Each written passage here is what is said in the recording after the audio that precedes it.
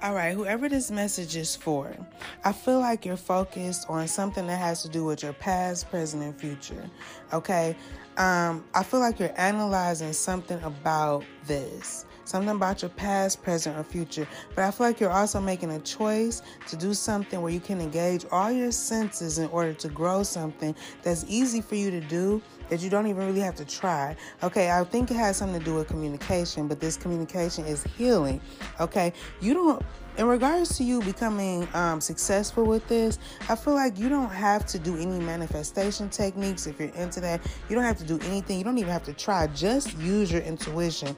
Okay, whatever you're saying, whatever you're doing is whatever you're saying, whatever you're doing is helping people to become less vulnerable to manipulation, because they're learning to ground themselves with knowledge that comes from like the inside, something about inner wisdom. And people aren't feeling defensive anymore. They're no longer feeling like a prisoner, because it's something about what they already know. And I feel like what you're teaching them is to know that they create their realities. I'm going to keep saying that, okay? It's something about you being in that control room.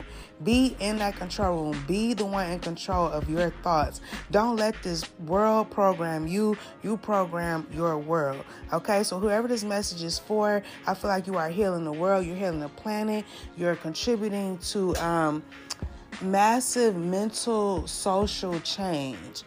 I don't know if that's like a thing, but that's what I feel. So I really hope that this message helps. Keep going, keep pushing, because you're doing something so amazing. And if nobody ever told you, I am so proud of you. Thanks so much for listening. Peace.